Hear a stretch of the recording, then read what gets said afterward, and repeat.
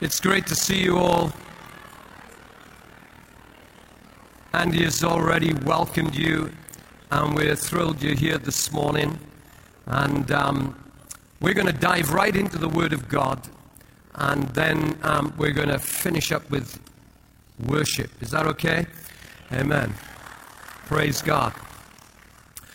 We're in the latter weeks of a series that we've been doing that's been called Re, and the reason we've used just the words Re is that every week we've taken a word that now would represent the work and power of the Holy Spirit that begins with R-E, and we've talked about the different aspects of Holy Spirit's work in our world, and especially in our lives and in our church.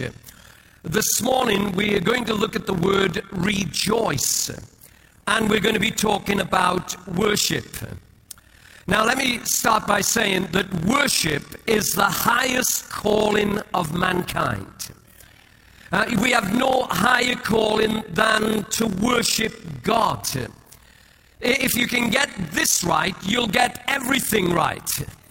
If it is that you will now see worship as your highest calling, you will now find that everything else falls into place. You know, the vision of our church, our vision statement is that we exist for others to know Jesus, or who Jesus is. And we do. That is what we believe. We believe we exist for others to know Jesus. It's the driving force behind our church, that we believe that there are others who need to know Jesus, come closer to Jesus, and we exist for that to happen. But there's something bigger than our vision statement, and that if we don't get this right, will mean our attempts to introduce others to Jesus will actually be almost useless. If we don't get this right, our attempts to tell others of Jesus will just be very tepid and very useless. You see, we exist firstly to worship God. Now, I'm going to be going to two scriptures. The first one is found in the book of Philippians and chapter 3. And let me read it to you. It's from verse 1. Finally, my brethren, rejoice in the Lord. For me to write the same things to you is not tedious, but for you it is safe. Beware of dogs, beware of evil workers, beware of the mutilation. For we are the circumcision who worship God in the Spirit, rejoice in Christ Jesus, and have no confidence in the flesh. Now, there's a lot of words in that verse that we could go to. What's the whole deal about beware of dogs? Well, I'm not going to go to that this morning. And there's lots of stuff in there that we could go to. But right now, I just want you to get the words, we worship God in the Spirit. And see if we allow Holy Spirit to help us, He will take us to a whole new place of worship. If we open our hearts and lives to Him, He will open up to us a vast new area of worship that maybe we've never touched. Because, hear it again, worship is the highest calling of mankind. All human beings are worshipers. We are all worshipers. You either worship the one true God or someone or something else, but we are all worshipers. None of us live our lives without worshiping. We all worship something. Some people worship themselves, and you'll know about it whenever you talk to them. There are others who worship their families. There are others who worship their stuff. But our belief here is that if you truly know Jesus and are led by Holy Spirit, your highest worship goes to God. So that now you know from the beginning of your day that your life now is a life that is lived in worshiping God. Your highest worship goes to God. So if you want a simple definition of worship, and worship in the context of when we meet together, Worship is expressing our love towards God. Very simple. Worship is expressing our love towards God. You know, one of the questions that we get asked by anyone who is looking to be a part of a worship team here is what does it mean to be a part of the worship team? And we come back with a question and we say, well, why do you want to be a part of one of our worship teams? Now, if you come back and say, because I like performing, how many know that's not a good answer? Or if you come back and you say, well, I like to sing, that's not a good answer. If it is that you say, well, you know, I've learned my instrument well and I like playing my instrument, that's not a good answer. See, it's fun being on a worship team, but if you would talk to any of our worship team people who have been around the worship teams here for a long time, they will tell you that the fun soon runs out. You see, the fact is this, that you find that the commitment level of being on a worship team is very high. You soon find out that the practice time and the demands that are now in place for you to be a part of the worship team are very high. And unless you are called by God to be a worshiper, unless it is that you have it in your heart that you are worshiping God when you are on a worship team, unless it is that you realize that you have been called by God to sing or to play an instrument, you won't last long on our worship team. The fun soon runs out. You see, it's a calling. See, worship, it has to be at the base of who we are as individuals and who we are as a church. If it doesn't all come out of worship, there's something wrong. If there's something else that's motivating us doing what we are doing around here, whether it's on a worship team, whether it's serving in any area of service in this building, whether it's serving in the Dream Center, whatever it is, if it is not based out of our worship of God, then it will all lose its fun level and it will soon become a very difficult thing unless it is that you're doing it because I'm worshiping God. And I'm putting God right at the center of my life. It goes for every part of our worship. You see, when you see your ministry as worship, then you will serve as long as He leads. When you see your place of service, where you're serving in the church, where it is that you may be working with the children's ministry or the youth ministry, or you're now one of those who are greeting and welcoming you, or an usher around you, or maybe it is that you are part of other ministries in the church, or if it is that you are now doing it for any other reason than that you are worshiping God and that it is service to Him first before it is service to others, it will soon run dry. You will soon lose your feel about it. You will soon lose your enthusiasm about it. Because worship is the highest calling of mankind. Oh no, you don't just serve behind the counter at the coffee shop. You serve God behind the counter at the coffee shop. Oh yeah, you don't just greet people as they come in. You worship God and you greet people as they come in. The fact is this, that you don't just stand on the stage and sing and play your instrument. No, you stand on the stage and you worship God and you sing and you play your instrument. It's all worship to God first. You're not just an elder of the church. You're worshiping God and you're an elder at the church. The fact is that everything that we do is based out of the fact that God is first, that we are worshiping Him in everything that we do and everything that we touch. That it is we're saying it's for you. It's not for men, it's for you. So I had this little question. What produces worship? What produces worship? And I want to take you to a story in the Bible that I think will help us answer the question. And it's found in the Gospel of Luke chapter 17. It says there, "Now it happened that as he went to Jerusalem, that he passed through the midst of Samaria and Galilee. Then as he entered into a certain village, there met him 10 men who were lepers, who stood afar off. And they lifted up their voices and said, 'Jesus, Master, have mercy on us.' So when he saw them, he said to them, 'Go show yourselves to the priests.' And so it was that as they went, they were cleansed. And one of them, when he saw that he was healed, returned, and with a loud voice glorified God, and fell down on his face at his feet, giving him thanks. And he was a Samaritan. So Jesus answered and said, 'Were there not 10 cleansed? But where are the 9? Were there not any found who returned to give glory to God except this foreigner?' And he said to him, 'Arise, go your way.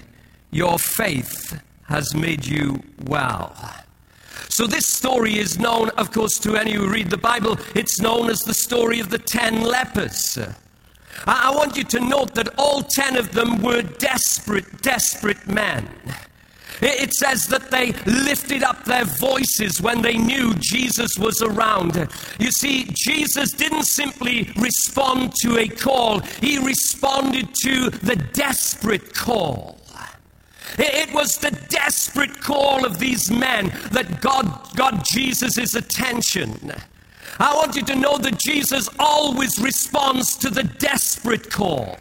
He always responds to people who are desperately in need and desperate for him to step in. I want to tell you, if you've wandered into this place today and you're desperate to hear from God, you are desperate for God to meet your need, you're in the right place. This is a place where Jesus responds to the desperate call of people as they cry out to him. We have seen it happen over and over and over again. You're in a great place this morning. He always responds to the desperate call. But here's the amazing part of the story. 10 were healed, but only one worshiped God. 10 were healed, but there was only one that came back to Jesus. And actually, it shocked Jesus. And he asked the question, where are the others? Now this may shock you. Now, of course, you say, well, he's not talking to me. But this will shock you. But you know, only a minority of people will actually worship Jesus here this morning. Oh yeah, it is that there are all sorts of reasons why people come to church. You see, there are those who come along and they will worship fellowship. They just enjoy the meeting with people, and they will worship fellowship more than they will worship God. And then there are others who come and they'll worship the music. It's the music that's everything to them, and they'll worship the music more than they are worshiping God. There are others who worship their time. You see, the fact is that there are people who turn up for church and they're just doing their religious thing. They're getting their religious time in. They're concerned about what people will think about them if they don't go to church. They're concerned about what the pastor will think if he don't turn up. And they're worshiping their time. And actually, they're waiting for the time to get to 10:30 right now. And they're worshiping the clock.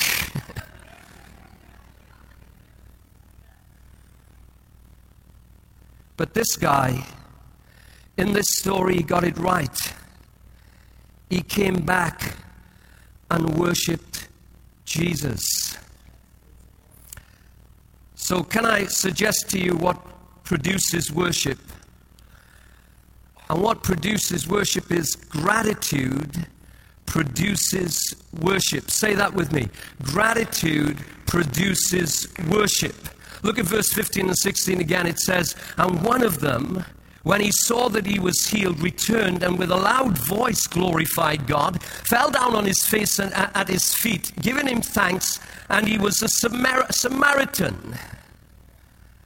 The guy who had been healed from leprosy.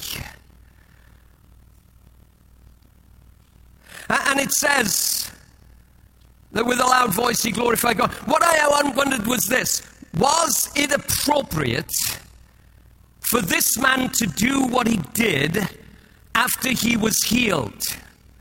I mean, it says that with a loud voice he glorified God.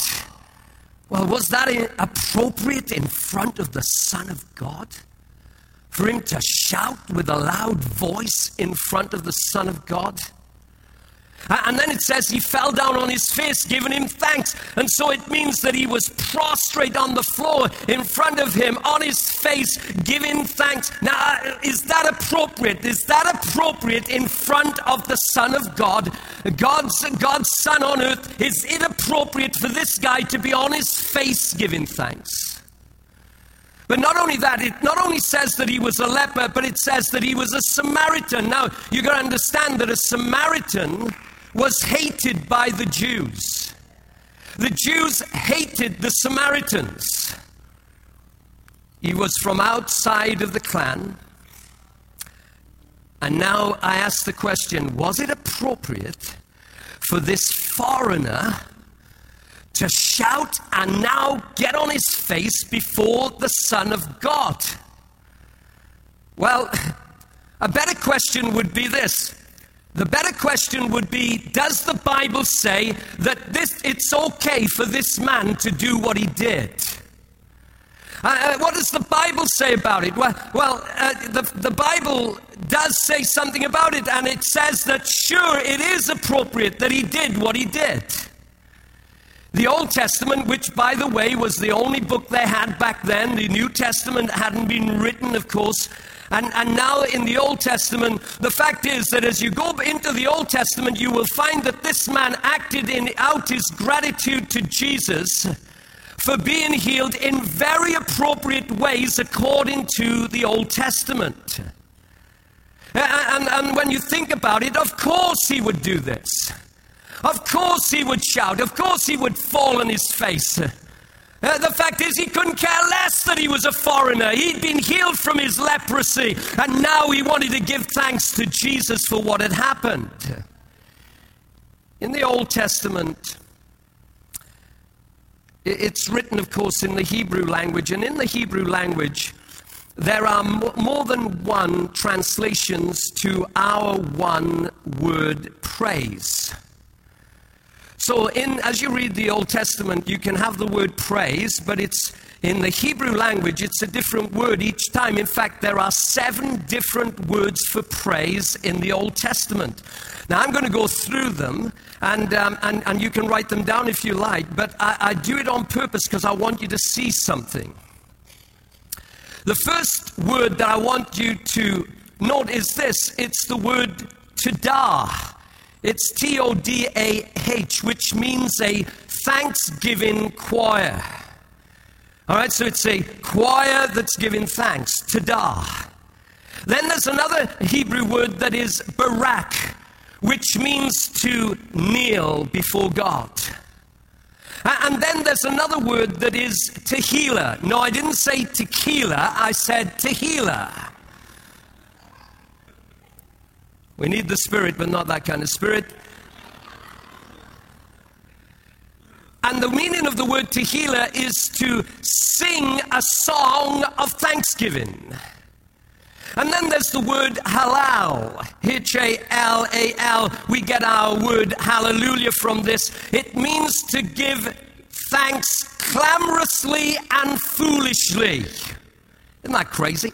It says halal. It means to give thanks clamorously and foolishly. You say, John, what does clamorously mean? I have no idea. But it seems to me that it means jumping, shouting, dancing, and whatever it goes to make praise.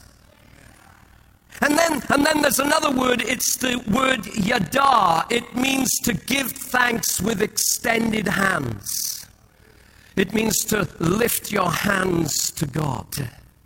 And then there's another Hebrew word. It is the word zamar.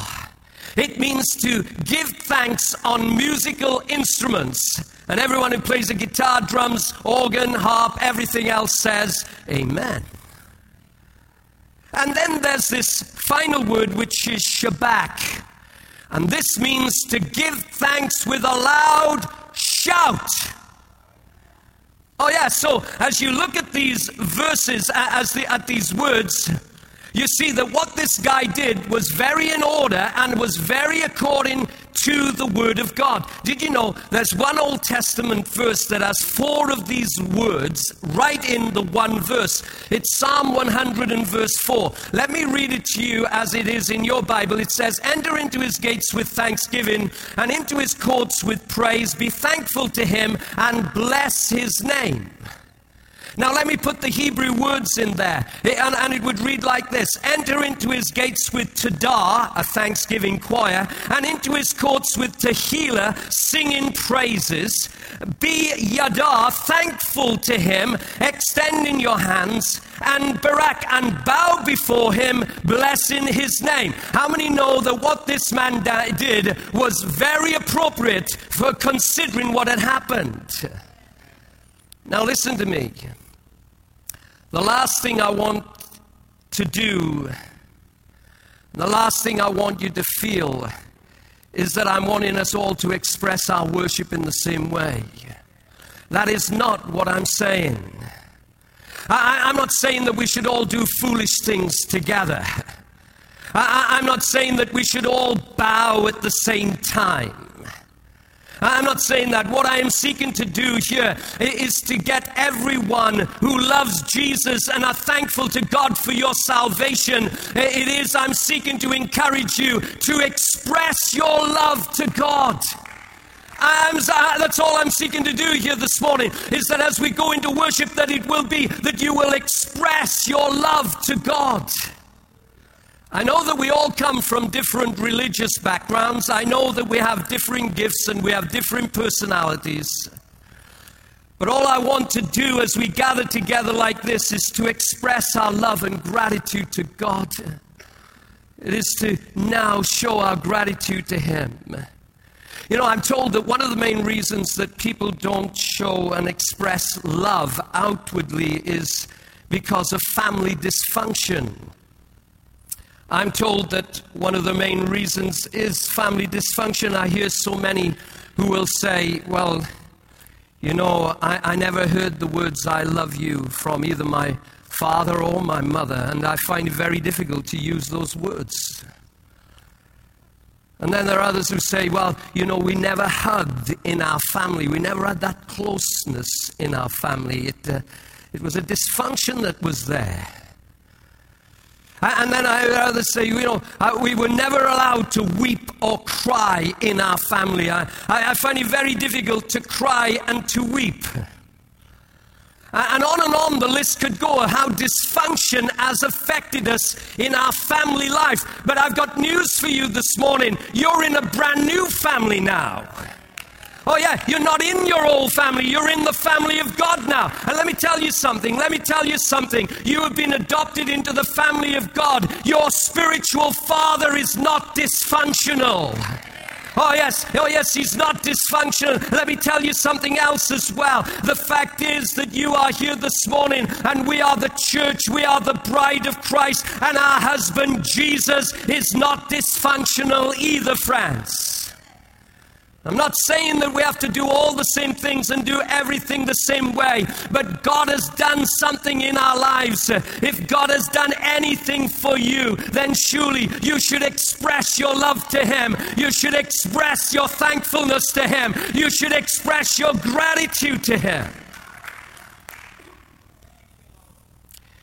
You see, I don't feel that we should ever come together, and if you're a lover of Jesus, that you refuse to express your love to Jesus. Oh, I don't care what the church has done to you. I don't care what the people have done to you. I don't care what your family have done to you. The fact is that Jesus has done nothing but good to you, and he deserves your worship. He deserves you magnifying his name. He deserves you lifting him high.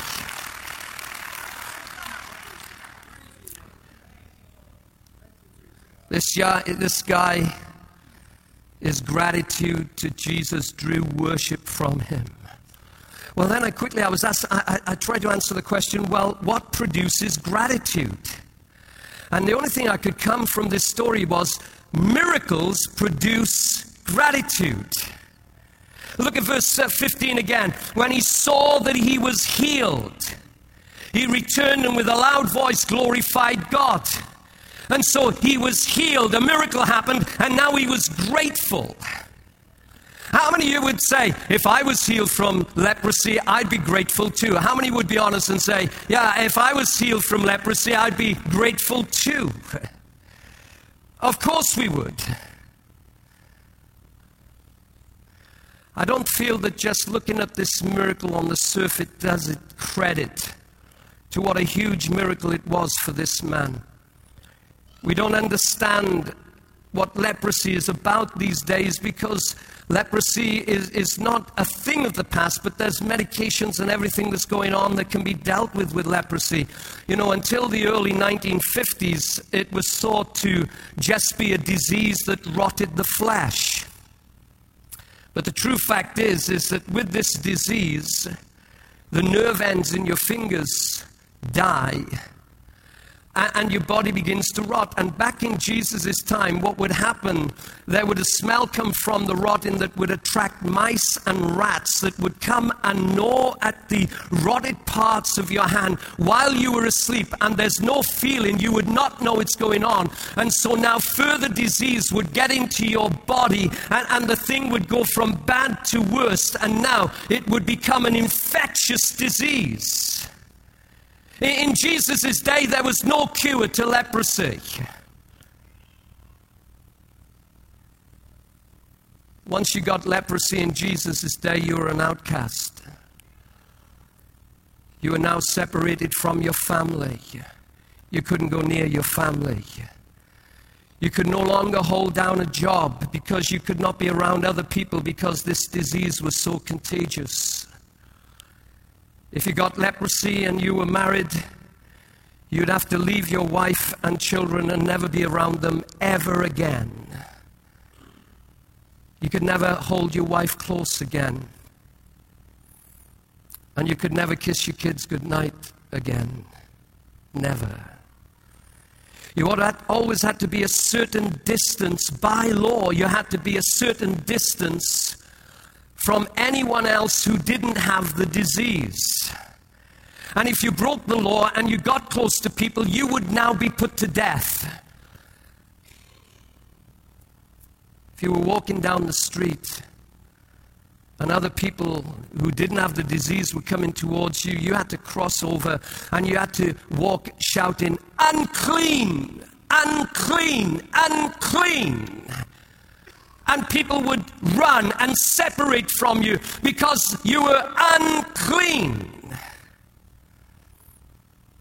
You know, as I thought about this week, I thought if there's anyone in our church that had such a past that they would have had to have shouted unclean, that would have been me.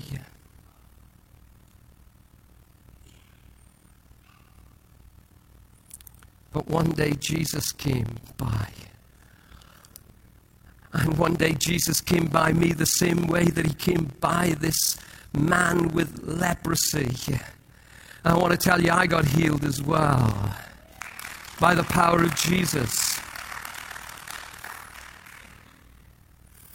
So let me ask you the question this morning. If you were this man who is now separated from your family by your disease, separated from your friends by your disease, now you couldn't be a productive part of society because of the disease, but suddenly your desperate cry was heard and Jesus now healed you. I want to ask you this: would you worship Jesus?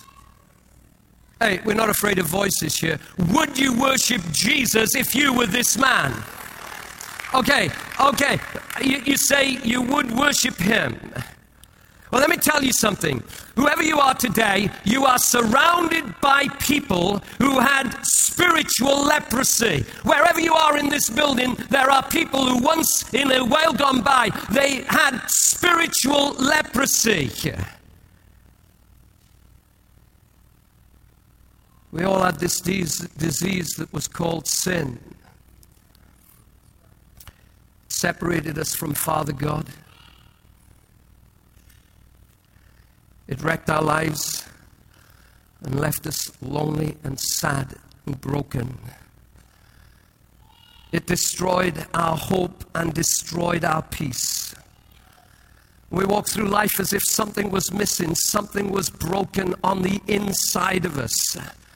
It wrecked our relationships, it ruined some of our marriages, and it messed up some of our kids. And we walked around with no hope of eternal life. We walked around with the sure, certain knowledge that if we should die or Jesus come back, that we would go to hell forever. And it left us in a place feeling unclean. You don't need a preacher to tell you you're sinners. We didn't need a preacher to tell us we were sinners. We knew it deep on the inside. But many here today can tell you of the day when in desperation we called out to Jesus and he heard our desperate cry and he began to move in on our lives.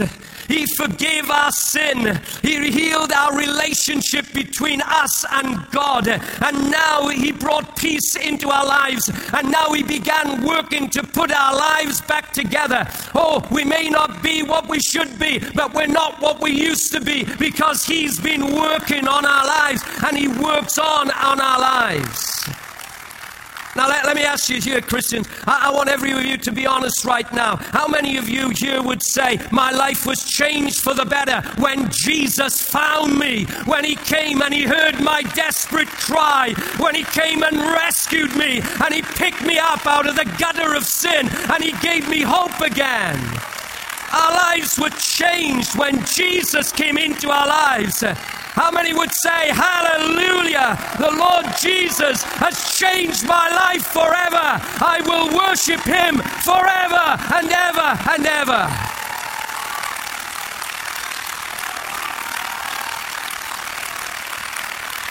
Hallelujah. You know, one day I was sitting here at the front and we were just starting our worship time. And someone came up to me and said, you know, so-and-so is here. And the so-and-so that was here was a pretty high official from the city. And he had come in without letting us know he was coming. And I said, well, that's okay. I heard a voice say to me, as I went to go into worship and I went to raise my hands, but you better do that with so-and-so being here. It was a voice from outside into my mind that says, should you be lifting your hands? You know, so-and-so from the city is here.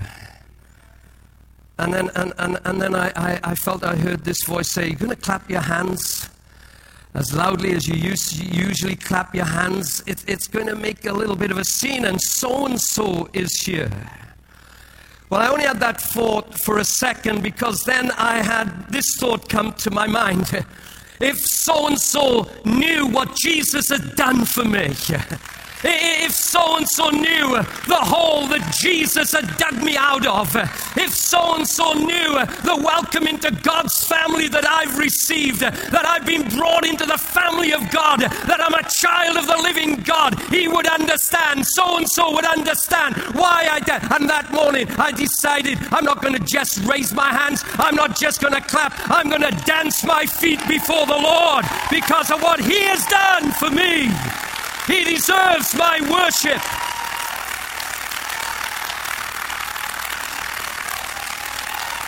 Hallelujah.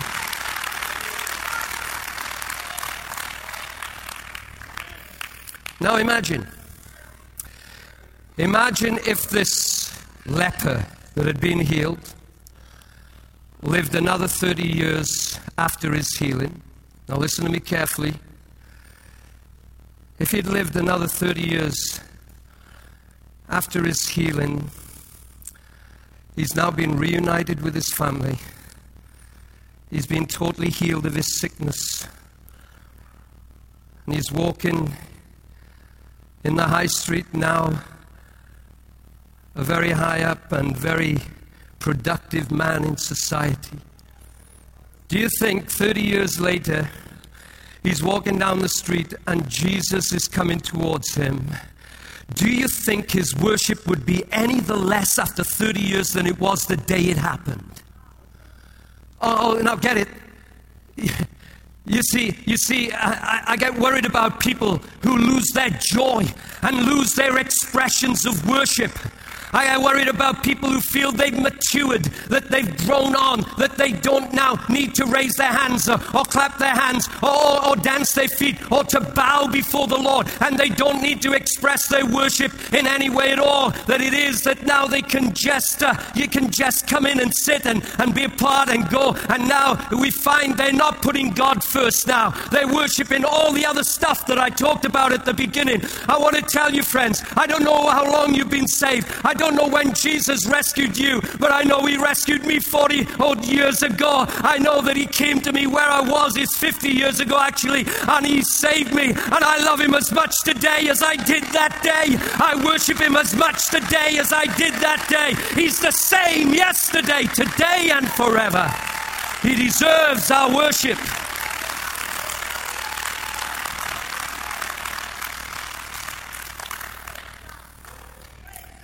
That leper, he would have said to Jesus 30 years on, I owe the last 30 years of my life to that man. And what Jesus did to me, I owe the last 30 years of my life to what he did.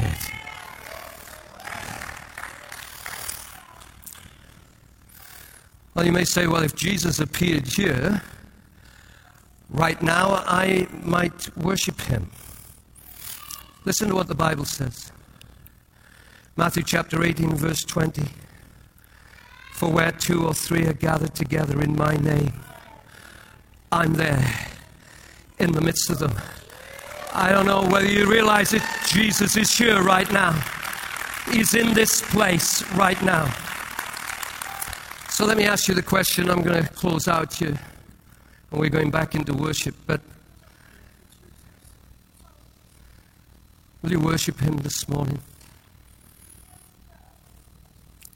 How many here would say he's worked a miracle in my life? I look back and he's worked some miracles in my life. Are you grateful for what he did to you?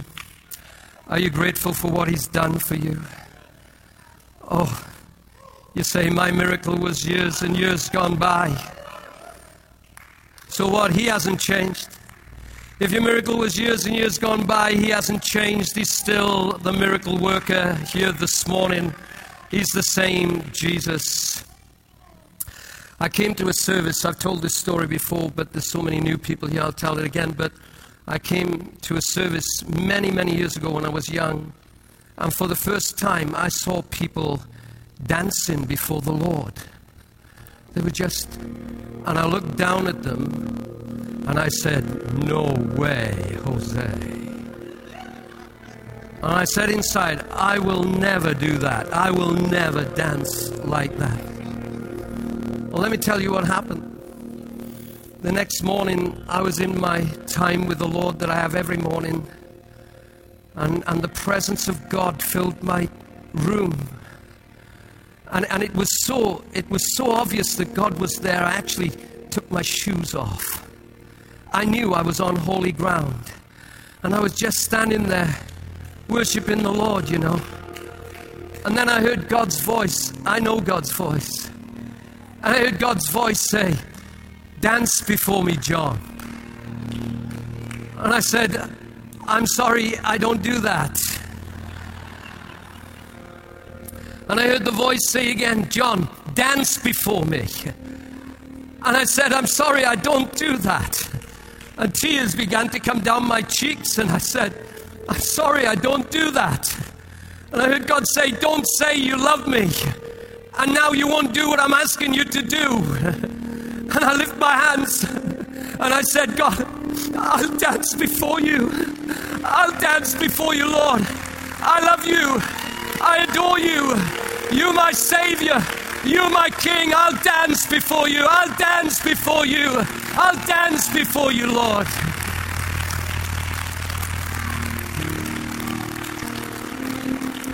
I'm not saying you all got to dance this morning. I'm not saying this morning that you need to clap or lift your hands. I'm not telling you to do anything. All I'm saying is I want you to express your love to God. It's just 10 o'clock and now we're going to go back into worship right now. And I just want you to express your love to God. Some of you may want to come and kneel at the altar. Some of you will want to raise your hand. Some of you may well just sit there and raise your hand. So, for some of you, just sitting there and raising your hands will be a huge breakthrough for you.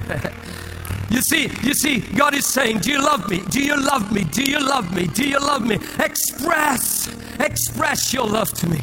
You've already told me that miracles have happened. There are stories of miracles and miracles and miracles in this place. And now Jesus says, there is one that has come back, but where are the 9? Where are the others? I don't want you to be one of the others. I want you to be the one that says, I don't care what the others are doing. I'm going to express my love to God. I'm going to worship God with all my heart.